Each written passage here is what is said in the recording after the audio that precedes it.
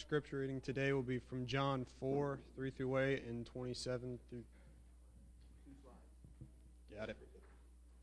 He left Judah and departed again for Galilee, and he had to pass through Samaria. So he came to a town of Samaria called Sychar, near the field that Jacob had given to his son Joseph. Jacob's well was there, so Jesus, wearied as he was from his journey, was sitting beside the well, and it was about the 6th hour. A woman from Samaria came to draw water. Jesus said to her, "Give me a drink," for his disciples had gone away into the city to buy food. Then his disciples came back, and they were marveled that he was talking with a woman, but no one said, "What do you seek?" or "Why are you talking with her?" So the woman left her water jar and went away into the town and said to the people, "Come see a man who told me all I ever did. Can this be the Christ?" And they went out of the town and were coming to him. Meanwhile, the disciples were urging him, saying, "Rabbi, eat." But he said to them, "I have food to eat that you do not know about." So the disciples said to one another, "Has anyone brought him something to eat?" Jesus said to them, "My food is to do the will of him who sent me, and to accomplish his work. Do not say, 'There are yet 4 months, then comes the harvest.' Look, I tell you, lift up your eyes and see that the fields are white for harvest. Already the one who reaps is receiving wages and gathering fruit for eternal life, so that the sower and reaper may rejoice together. For here the saying holds true, the one who sows and another reaps. I sent you to reap."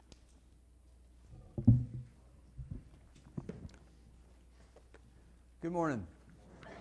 Glad everybody's here out with us today. We really appreciate having you here, especially visitors that we have in our midst today. Today, we're going to be looking at John chapter 4, verses 1 through 42. We won't, light on every verse in that chapter, but kind of surveying it. And in this text, there are two overlapping conversations, sort of running parallel, but they're both intermittent, and they run kind of concurrently throughout the text. The first one is Jesus having a conversation with this Samaritan woman who has come out to the same well he has come out to in this little outside the village of Sychar in Samaria.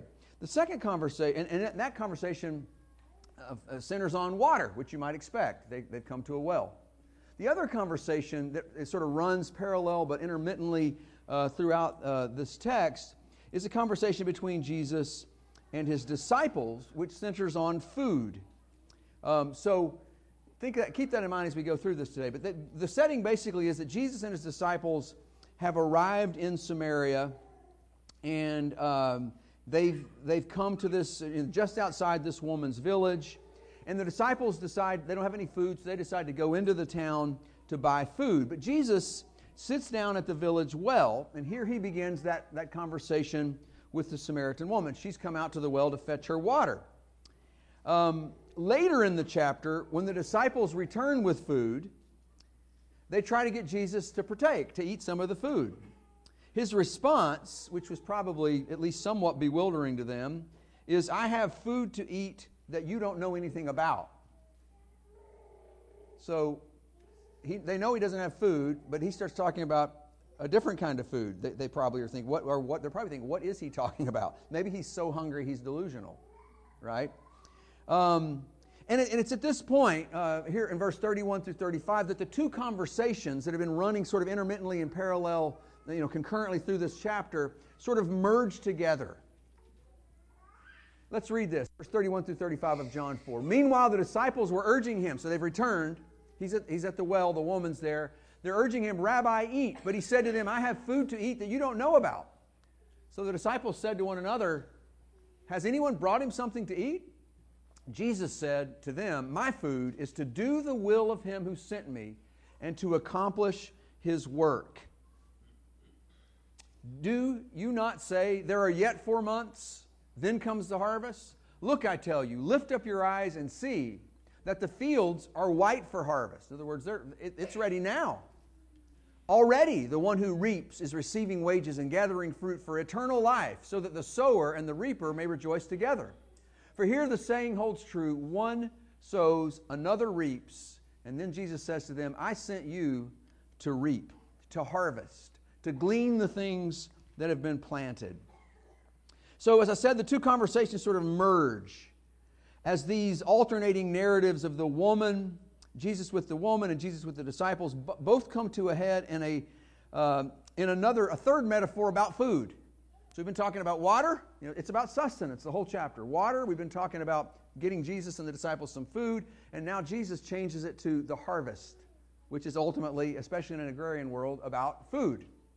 And so these two stories come together in this statement Jesus says about the harvest. And the woman has at this point become a believer. She has lost all interest in coming to the well for water. She leaves her water jar and takes off to tell her fellow townsmen in Sychar about this Jesus that has captured her attention and apparently her soul and her heart, her being. And these Samaritans in turn believe on Jesus. And they, it turns out in the story, are the harvest. They're the food. Jesus wants His disciples to focus not on the physical food that they've been preoccupied with throughout the chapter up to this point, but on gathering in a kind of sustenance, the greater priority, the more fulfilling sustenance brought about when a harvest of human souls come home to Jesus. So that's what we're talking about here for a few minutes this morning. Jesus says to His disciples what He might say to us as well.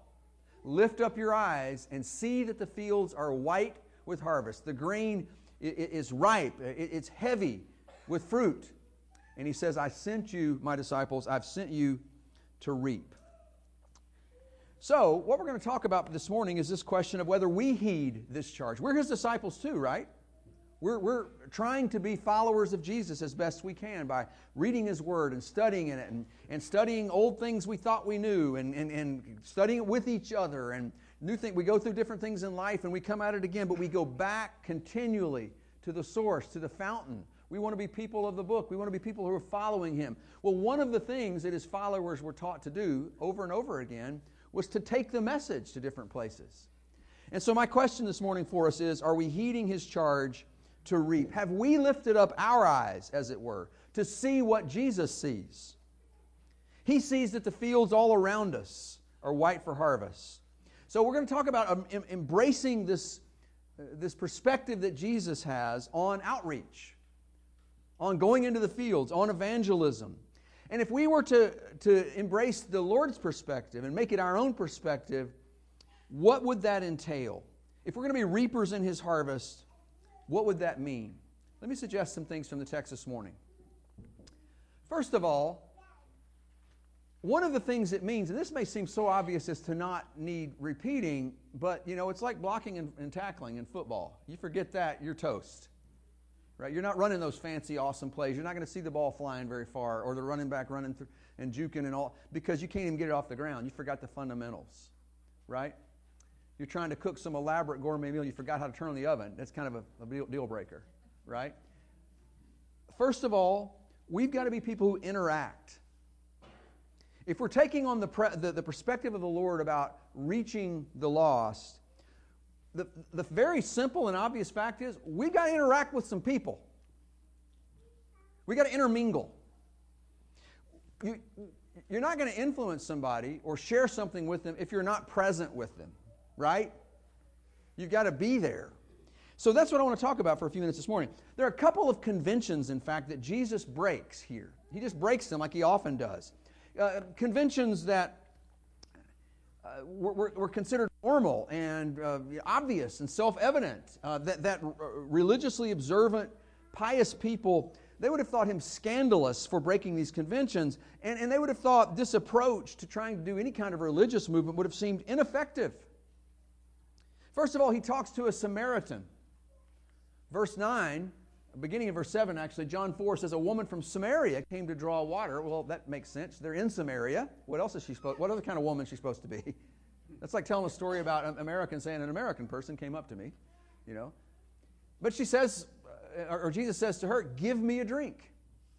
For His disciples had gone away in the city to buy food. The Samaritan woman said to Him, how is it that you, a Jew, ask for a drink from me, a woman of Samaria? And then there is this, I think probably an editorial comment. Maybe she said it. There's not the parentheses and all that in the Greek. So either she says, Jews don't have any dealings with Samaritans, or John is saying, because Jews obviously have no dealings with Samaritans. And there's a lot of extra biblical evidence. Josephus makes comments about, very negative comments about how the Jews regarded the Samaritans. This is an age-old, very visceral, but also overlaid with theology and history kind of division and prejudice. So I don't want to cast aspersions on anybody or caricature or stereotype anybody or make any assumptions that we haven't gotten past some of the mess that's been in our own country's history and world history in terms of humans, hating and fearing and disassociating from one group or the other. But think whatever you want to right now about the oldest, most visceral, most ugly and hateful prejudice or fear between groups of people, types of people. This is going to hold a candle with that. And Jesus says, I'm going to talk to that person. That would have been scandalous. Not only was that scandalous, it was scandalous that he would talk to a woman. Verse 27, if we kind of fast forward to where the disciples come back, Jesus is at the well talking to her. The disciples come back, and it says they marveled that he was talking with a woman. Rabbis talking to women, that's not typical. Remember the little account over in Luke chapter 10 where Mary, Jesus is in the home of Mary and Martha, and Mary's sitting at his feet learning, and Martha's kind of scandalized. And we read that from our perspective and go, well, that's because she's doing all the work, and she's getting off scot-free. I just said scot-free, which is a form of group prejudice, sorry. Sorry if you're Scots. I imagine that's what that meant. Who knows? I plead ignorance on that one. But remember, so it was scandalous in part because typically a rabbi, a teacher, sat with men. Jesus just goes around breaking these things. Women carry his money in his entourage that goes on his ministries, not the men. They're funding it. It's things like that. So anyway, he talks to a woman. The disciples are shocked by this. They don't have the guts to say anything about it, it says, but he has broken this convention. Why would Jesus do that? Let me suggest to you that he cares less about these conventions of what looks pious or proper or even logical, normal. Here's how you get a movement off the ground. You talk to the right people. He cares very little about that and cares much more about finding people who are hungry, finding people who are seeking, finding those individuals who are searching, who are longing, who are aching for something better, something else. Something that finally answers and satisfies and fulfills. People who are looking for answers. What if we always, when we talk to people about the gospel, when we do, what if we're talking to people not who are looking for answers, but people who already think they have the answers? How well is that going to go? Talking to somebody whose life they're pretty convinced they've figured it all out. Think themselves, they've gotten this far, and they've got money, and their kids are beautiful, and they've got possessions, and they live in the right neighborhood, and you go on and on and on. They kind of don't have a lot of questions because life's working well for them. That person might not be as receptive as somebody whose life looks pretty broken. Jesus wants to find those people, apparently. And to use the metaphor Jesus uses with his disciples later in this very chapter, we have to go to the right kind of fields. We got to be in the right kind of fields, the fields that have a harvest that's ripe. We can walk through other fields where nothing's growing. There's no ripeness. There's a certain amount of alertness we should try to have and pray for. Ask God to show us these people and bring us into these places. So this is a very elementary point. I'm not under any delusion that right now I'm doing a rocket science point here. It's just simple, though. I think it's really important. And it's this. If we want to bring people to the Lord, we have to be, are you ready for this? Among those people. Right? We got to be present with them. Sometimes, if we're honest, we avoid the various Samarias of our world. Samaria is the last place we're going to. Jesus had to pass through Samaria. He needed to pass through Samaria, the text tells us. And maybe sometimes we're more interested in staying comfortable than in the salvation of souls. We'd love it if somebody's saved and we're a part of that, or get to watch it, or somebody gets baptized here. But personally, we're much more jazzed up about keeping ourselves comfortable, not feeling threatened in our theology, in our safety, with our money, with our time. We're going to stay in control. That's more important. Let's be honest sometimes. than the salvation of a soul made in the image of God. We got to go into Samaria sometimes. John chapter 4, verses 3 through 7. And I realize this is just the setting for the story, but that's kind of my point here. Let's read it here in John 4 through 7. He left Judea, he departed again for Galilee, and he had to pass through Samaria. So he came to a town of Samaria called Sychar, near the field that Jacob had given to his son Joseph. Jacob's well was there.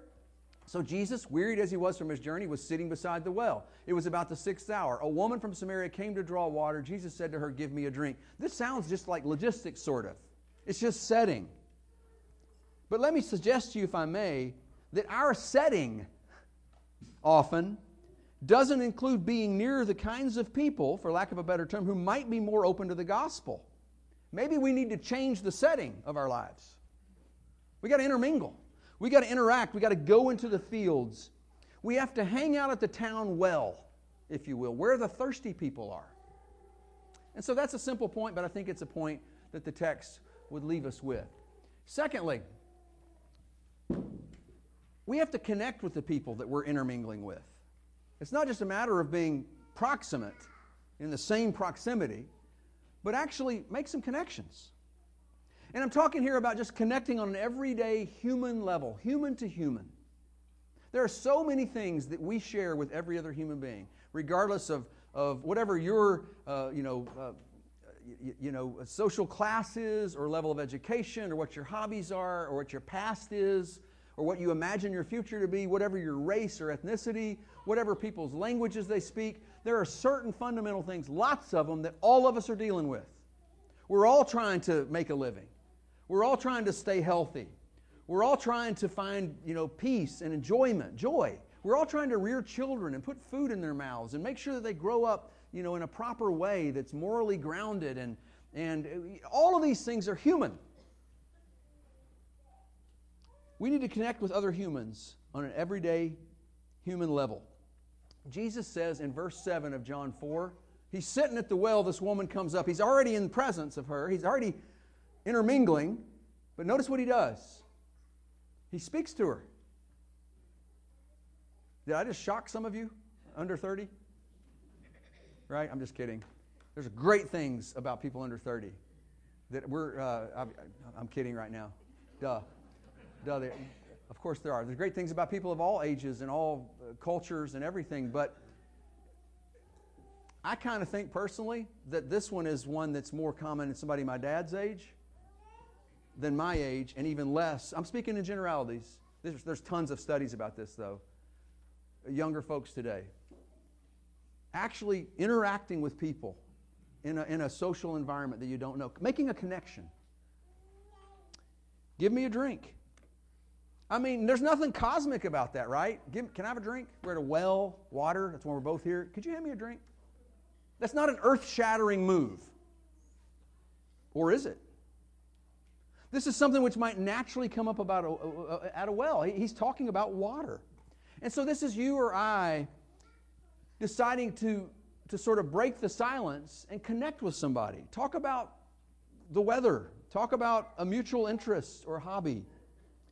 The latest Netflix documentary, your kid's school, your job challenges, whatever it is, your interests. Here's the point. Like Jesus, we need to initiate a connection with fellow human beings.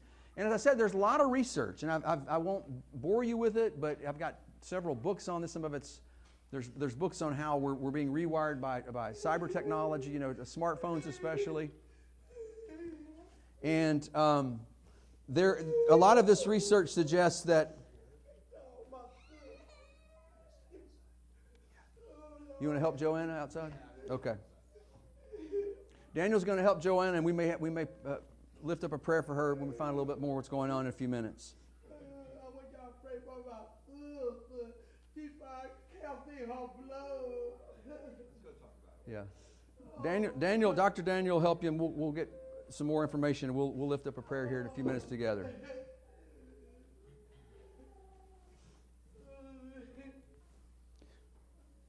So let me tell you, just remind you of something. I think I preached on this a couple years ago or about a year ago. There's a lot of research going on now from a lot of different quarters, initiated by a lot of different people individuals, think tanks, that shows that young adults today are connecting personally with people much less than adults did just 2 or 3 generations ago. It's remarkable, actually. There's a book that came out in the late 90s called Bowling Alone, before the cyber revolution had even really gotten wheels. I don't know if you've ever heard that, but I think I've quoted it before. This sociologist noticed, it was a big seller, this book, how people were doing all sorts of things alone that they used to do sort of in the village together. All right? Just parallel play, adult parallel play, not really interacting. So this has been going on. You can't blame it all on technology, though I think that has augmented it in some ways. But how do we do this kind of stuff? How do we connect with people to talk about something very essential if we're not connecting? So this is much more a picture of a Harold Hampton, who is genius at this. The guy, he knows more people in my neighborhood than I do. And I've been there 22 years. Robert Dawson was great at this too. Just never met a stranger. Their generation, it started going away in mine a little bit. Some of this is, I'm guilty of a lot of this, but just the ability to connect with anybody and start talking. And it's not weird. At least my dad doesn't know it's weird. He keeps doing it. He has friends. So it's more a picture of that kind of interpersonal behavior than 15 people sitting near one another in a public space, but each insulated by their noise-reducing headphones. And maybe, hey, what's the Wi-Fi password? Right? I know I'm overstating things a bit, but that's a thing. We're not talking about something here that's not a thing. And research being done, some of it by young people talking about this as a problem. So in some way, we've got to really be people who learn to interact. That might involve some of us going out of our comfort zone. But don't we go out of our comfort zone when we think something's important? What's more important than the topic? We will never develop rapport. We will never develop the kind of relationship capital that is necessary for sharing something so weighty, so intimate. Talking about a person's soul, their spirit, and eternity, that's pretty personal, right? There's a reason we have sayings like, hey, it's not polite to discuss politics and religion in a social, you've heard that. Why do we say it with religion? Because there's nothing more fundamentally about yourself and your inner person than faith and your relationship with God. There's nothing more high stakes than the gospel of Christ. So why wouldn't we go out of our way? If it's hard for us, let's work on it. Let's pray about it. Let's read books about it. Let's go through procedures that teach us new ways of social interaction, because we've got to be people who connect with other people if we're going to talk to them about the gospel of Christ. Talk about water at a well, as it were. Third, don't get your hopes up. There's 4 points. But they're short. Go deep. Go deep. At some point, we have to go below the superficial and broach the subject of eternity. And I realize we have to be all things to all men. Paul spends 2.5 chapters of 1 Corinthians talking about that. I'm not giving license here for people to be rude or not read the room or be oblivious to what the culture, how it is, things like that. That's not the point here. Paul is very flexible in his approach to things. He always gets to the same point, the crucifixion and resurrection of Christ, but he might start by quoting Greek poets one place and speaking the Hebrew language in another place. Philip the evangelist saw the eunuch on the way back from Jerusalem. What does it say? Beginning from this point, he spoke to him, Jesus. The point where he was, not where Philip the evangelist might have wished he were. All right? So we got to be light on our feet and be people who are sensitive and listening a lot so that we are developing this rapport to go deep. But at some point, we got to get beyond just talking about water at a well, and we got to start talking about living water. Because that's what John 4 says Jesus does. Pick it up again with me now in John 4:7. A woman from Samaria came to draw water. Jesus said to her, "Give me a drink." For the disciples had gone into the city to buy food. The Samaritan woman said to him, "How is it that you, a Jew, ask for a drink from me, a woman of Samaria?" Now, you back this up. Maybe Jesus asked her for a drink knowing it would be provocative, that he is a Jewish male talking to a Samaritan woman, like a double, prejudice or a double, a distance created by two causes. And maybe he's doing that just to provoke a response. I don't know. At any rate, Jesus answered her in verse 10, if you knew the gift of God and who it is that's saying to you, give me a drink, you would have asked him and he would have given you living water. Say, what? Can you imagine being in her shoes? What? Living water? So you see what he's done? He's gone from something that's very mundane and expected, two people talking about something at a well, water, but he's used that as a segue to talk about ultimate things. He's gone deeper with her. And we've got to be people, if we're going to do outreach, if we're going to spread the word, who are willing at some point to broach the subject of ultimate things. What ultimately matters? Eternity. So in chapter 4, verses 10 through 15, Jesus points her to another kind of water, the kind that quenches a deeper, more eternal kind of thirst, what he calls living water. She's intrigued. She may not be real clear on it, what's involved in that, but you can tell from the next section that her attention has been captured. Let's read this continuing in John 4:11. The woman said to him, Sir, you have nothing to draw water with, and the well is deep. Reminds me of Nicodemus, right? You got to be born again of the water and the Spirit. Nicodemus, I can't go back in my mom's womb. She's still halfway, on one side of the metaphor versus the referent, the deeper thing that he's really pointing to. How do you get living water, she says in verse 11. Are you greater than our father Jacob? He gave us the well and drank from it himself, as did his sons and his livestock. Jesus said to her in verse 13, everyone who drinks of this water will be thirsty again. You're just going to have to come here again tomorrow and the next day. And you will not find ultimate fulfillment in plain water. You need what he calls living water. Whoever drinks of the water that I will give him, verse 14, will never be thirsty again. The water that I will give him will become in him a spring of water welling up into eternal life. This kind of foreshadows what he says over in John 7 about we're given something from the Spirit of God that goes inside us and it's its own fountain. Right? The woman said to her, Sir, give me this water so that I will not be thirsty or have to come here to draw water. You can tell she's sort of intrigued, sort of getting it, but not quite. That's often how it is when you first start talking about the gospel with somebody.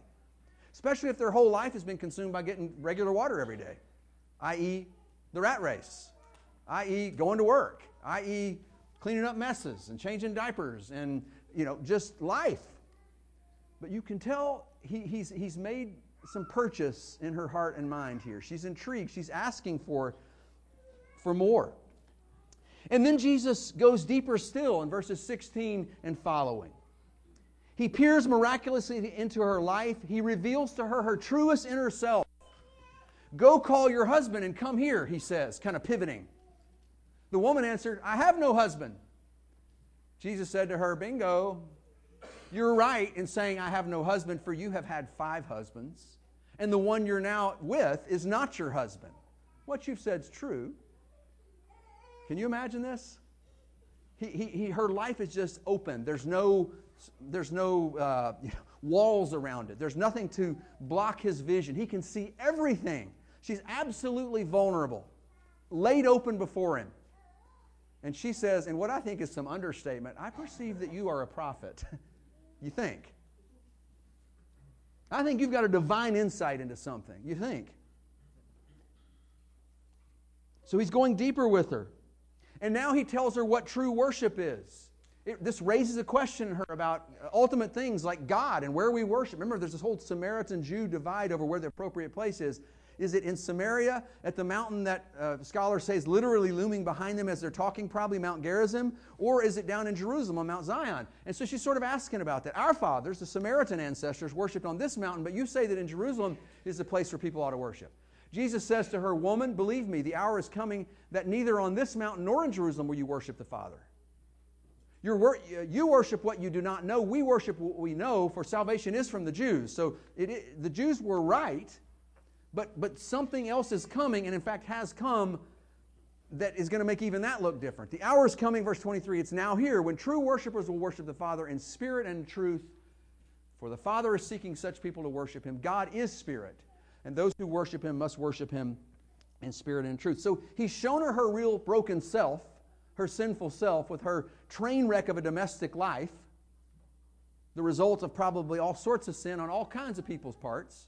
He's shown her what true worship is, and now he tells her who he is. The woman said to him, I know that the Messiah is coming, he who is called Christ. When he comes, he'll tell us all things. And Jesus said to her, I who speak to you am he. All right, what can we take away from this? We're talking about going below the surface with people. Being with them long enough to develop a rapport with them, connecting with them, so that we, at some point, at the opportune time, can go below the surface and talk about ultimate, eternal things with them.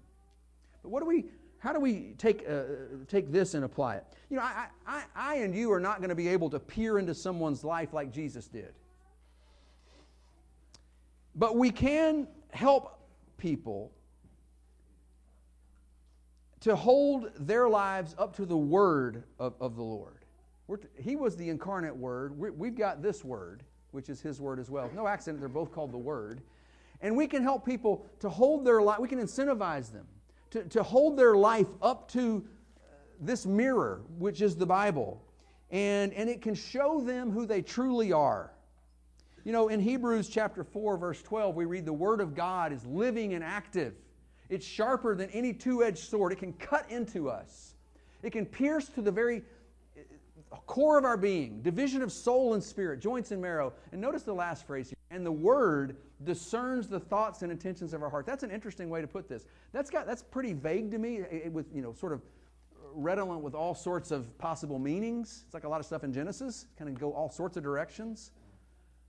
But one of the things it does is show us who we really are. You know, we're living life going bopping along, thinking we know what we're doing. We don't know what we're doing. We get up every day, do the same stuff, and it's not working. Half the time we just do it again. And dare anybody to ask us to change. Oh, because you got it so figured out, right?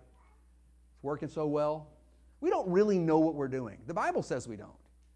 It's not within man that walks to direct his own footsteps. We're fundamentally flawed, right? As sinners, we have a warped heart, a warped, our compass, our gyroscope is out of commission. It doesn't hew to, true north. I'm mixing up all sorts of navigational metaphors here. That's what happens when you leave your notes. Anyway, the Scriptures tell us who we really are. Just like Jesus could look in her life and say, this is your problem. This is some of the stuff I see here that's going on with you. The Bible can do that for anybody who is patient enough and motivated enough to open their life to its pages. And we can be an agent in the broker in bringing those two things together, the Bible and somebody's inner life. But we got to go deep with people. You see what I'm saying? We got to go below the surface. Okay. The other recurrent dialogue that I mentioned, the one between Jesus and his disciples about food. We got to go get some food. Where are we going to get food? Jesus, you had anything? We got to get food. Food. They're just food all day long. It's food. They appear here to just talk about food periodically in the narrative. All right. It comes to a head later in the story. The disciples return from their grocery shopping to find the woman who'd come to the well to get water, now abandoning her water jar to go tell all her fellow villagers about Jesus. She doesn't care about water anymore. She just cares about living water. The water jar is just sitting there. Just then the disciples come back, John 4:27. They marvel that he was talking with a woman, but no one said, what do you seek, or why were you talking with her? So the woman left her water jar and went away into town and said to the people, come see a man who told me all that I ever did. There's the ability of the Word, Jesus, or the Word, Scripture, to show us our true self. Can this be the Christ? Well, they went out.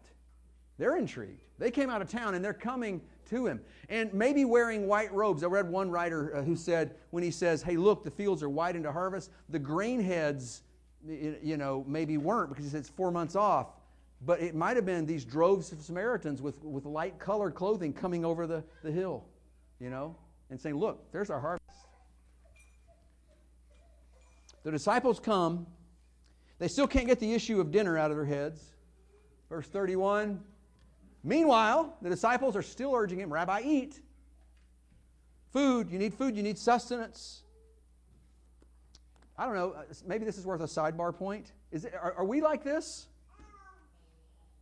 Are we, for the lion's share of our waking hours, preoccupied with the here and now matters like my next meal, my next toy, paying the bill, retirement, changing the oil, mowing the grass, blah, blah, blah, blah. Food, here and now food. Have you eaten yet? You going to eat yet? We're going to go get food. We haven't got food. Where's food? There's food. Food. Got food. You eating food? Food. And Jesus says, I have food to eat that you don't know anything about. Sustenance words, water, food, are all over this chapter, but so is harvest, a substance word. And this is where Jesus now turns. And so these two conversations sort of merge together in this concluding point about a different kind of harvest, a different kind of substance. I have food to eat that you do not know about. Has anyone brought him something to eat, they say? Jesus says, my food is to do the will of him who sent me and accomplish his work. That's food. Do not say yet 4 months, then comes the harvest. Look, lift up your eyes. See that the fields are white already for harvest. All right, so the dialogue ends up at the same place the one with the woman does, with Jesus pointing them to eternity. The eternity that, by the way, folks, is rapidly approaching each one of us. Some of us more rapidly than others. But it will be here. Finally, when it comes to sharing the gospel with people, evangelism, outreach, we have to trust God. And I think that's implied here very much as well. I want you to think about this for a minute. How is this for an evangelistic program? What if we said as a church, here's what we're going to do. Here's our new program for outreach. What we're going to do is we're going to focus on one woman that we met. Or one person who kind of is from the shady part of town. And what we're going to do, and oh, by the way, she's got a scandalous past. We're going to just all our eggs in that basket. And so that's going to be our program. There's no real program in John 4. What there is Jesus, a person, talking to another person about stuff that really matters and trusting the whole business to God. God's got the program. And often the program, if we can use that word, and I'm using it just accommodatively, is a lot more organic and small scale than some of us would want. Look here, John 4:28. The woman left her water jar and went away into town and said to the people, come see a man who told me all that I ever did. Can this be the Christ? But look what happens. Many Samaritans from the town, verse 39, believed in him because of the woman's testimony. He just talked to her initially. But she's going to talk about it because she's been transformed. He told me all that I ever did. So when the Samaritans came to him, they asked him we want more of you. He stays there 2 days. Many more believed because of the word. Then they said to the woman, but this is just later. At first it was just her. Jesus is relying on her to share it. Now they say to the woman, it's no longer because of what you said that we believe, for we've heard for ourselves, and we know that this is indeed the Savior of the world. What about us? I think sometimes we can be really impatient with action that seems too small scale, too slow, too organic. But I want to tell you something. In the Bible, God, is it not true that God specializes in using smaller, less likely things, less obvious things to accomplish His big, even cosmic purposes? He uses second-born sons. Though the world followed primogeniture, they use the firstborn son. God says, I'm going to use the second. God uses barren women. He uses slave nations. He uses mangers and crosses and mustard seeds. That's God. That's not just what He does sometimes. That's His characteristic move. It's to use unlikely small things and then just go check it out. Watch it. Watch it grow. Watch it mushroom. Watch it take off. And I think that's a point we need to take away here today, folks, is we need to trust that in God's hands, small things, small connections, small conversations, small actions of love can be very powerful. Or to use the language, the imagery of John 4, we need to trust the seed to grow. We need to trust the spring to flow. These are images that come out of John. Seed, harvest. The water, this internal spring, Jesus says, will put in you that gives you living water. We need to trust those things. Some of y'all have seen these in person because you're from California. I've seen the giant sequoias out in the middle of the state. I've never seen these are coastal redwoods. They're the tallest things on earth. And some of them are the oldest things, among the oldest things on earth, like older than Christ by a few years, some of them. Isn't that crazy? Look at those people. And from what I've read, and some of you will come up and tell me afterwards this is true, I've read several people say you cannot capture these in a photo. Like, that's weak. You have to put a person, or if I just showed the trees, they're just like, oh, that one must be like really big, like 3 feet of diameter. No. It's like your car, right? And some of them are 375 feet tall. That's a football field high tree, and then another 75 feet to boot. So imagine the football field when you're at the game, lift it up, add 75 feet, right? And it's a tree. I mean, these are giant. And that's their seeds. They're about the size of a tomato seed. It's just a flick, a little nothing. That's what God does in nature. That's what God does with the gospel. We just need to be a part of that process. It doesn't have to be a big part. Just connect, talk, go deep, and trust Him. I grew up along the Mississippi River in northeast Arkansas, a county called Mississippi County because it's on the river. And I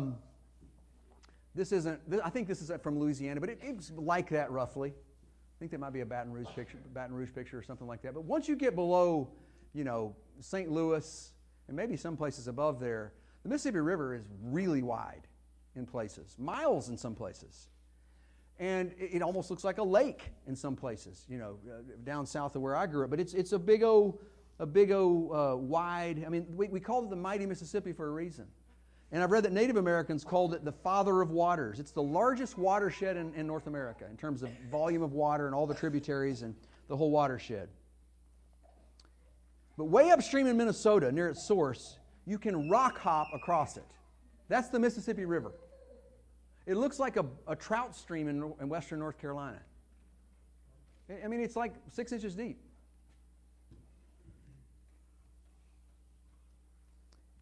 Same river. So I guess my point is, this is upstream. It looks way different downstream in New Orleans or someplace. But folks, when it comes to evangelism and outreach, our job isn't downstream. Our job is upstream. It's not to be preoccupied with things like size and volume and making a splash and results. That's God's business. We just got to be faithful. We just got to be like Jesus. We need to go to well sometimes and talk to people about water. And then have the courage and the heart and the empathy and compassion to talk to somebody about living water if they don't have it yet. And then we can sit back and watch as God's water wells up, as Jesus puts it in John 4, into the torrent that is eternal life. So, we're talking about love. We love because He first loved us. Is there anything we can possibly do as a church, as individual Christians, that would show a fellow human being more love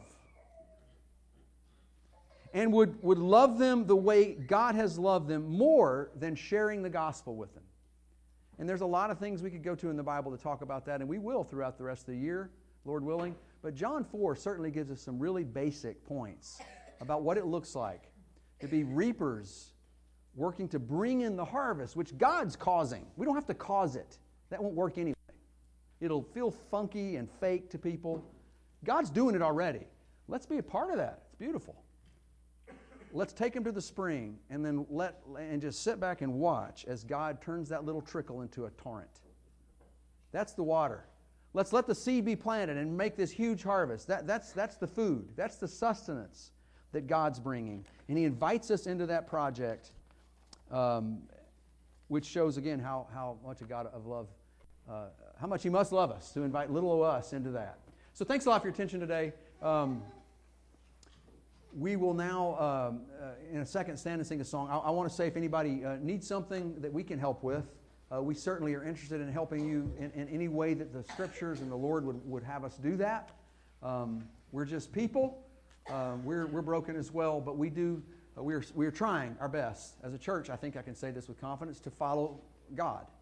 We do believe He has the answers and that He is the answer. So if you're interested in that in some way, in a Bible study or prayer, or we have a baptistry, if you're ready to be baptized into Christ to begin your life with Him, become a servant of His, a Christian, whatever it is, let us know your need by coming to one of these inner chairs as together we stand and sing.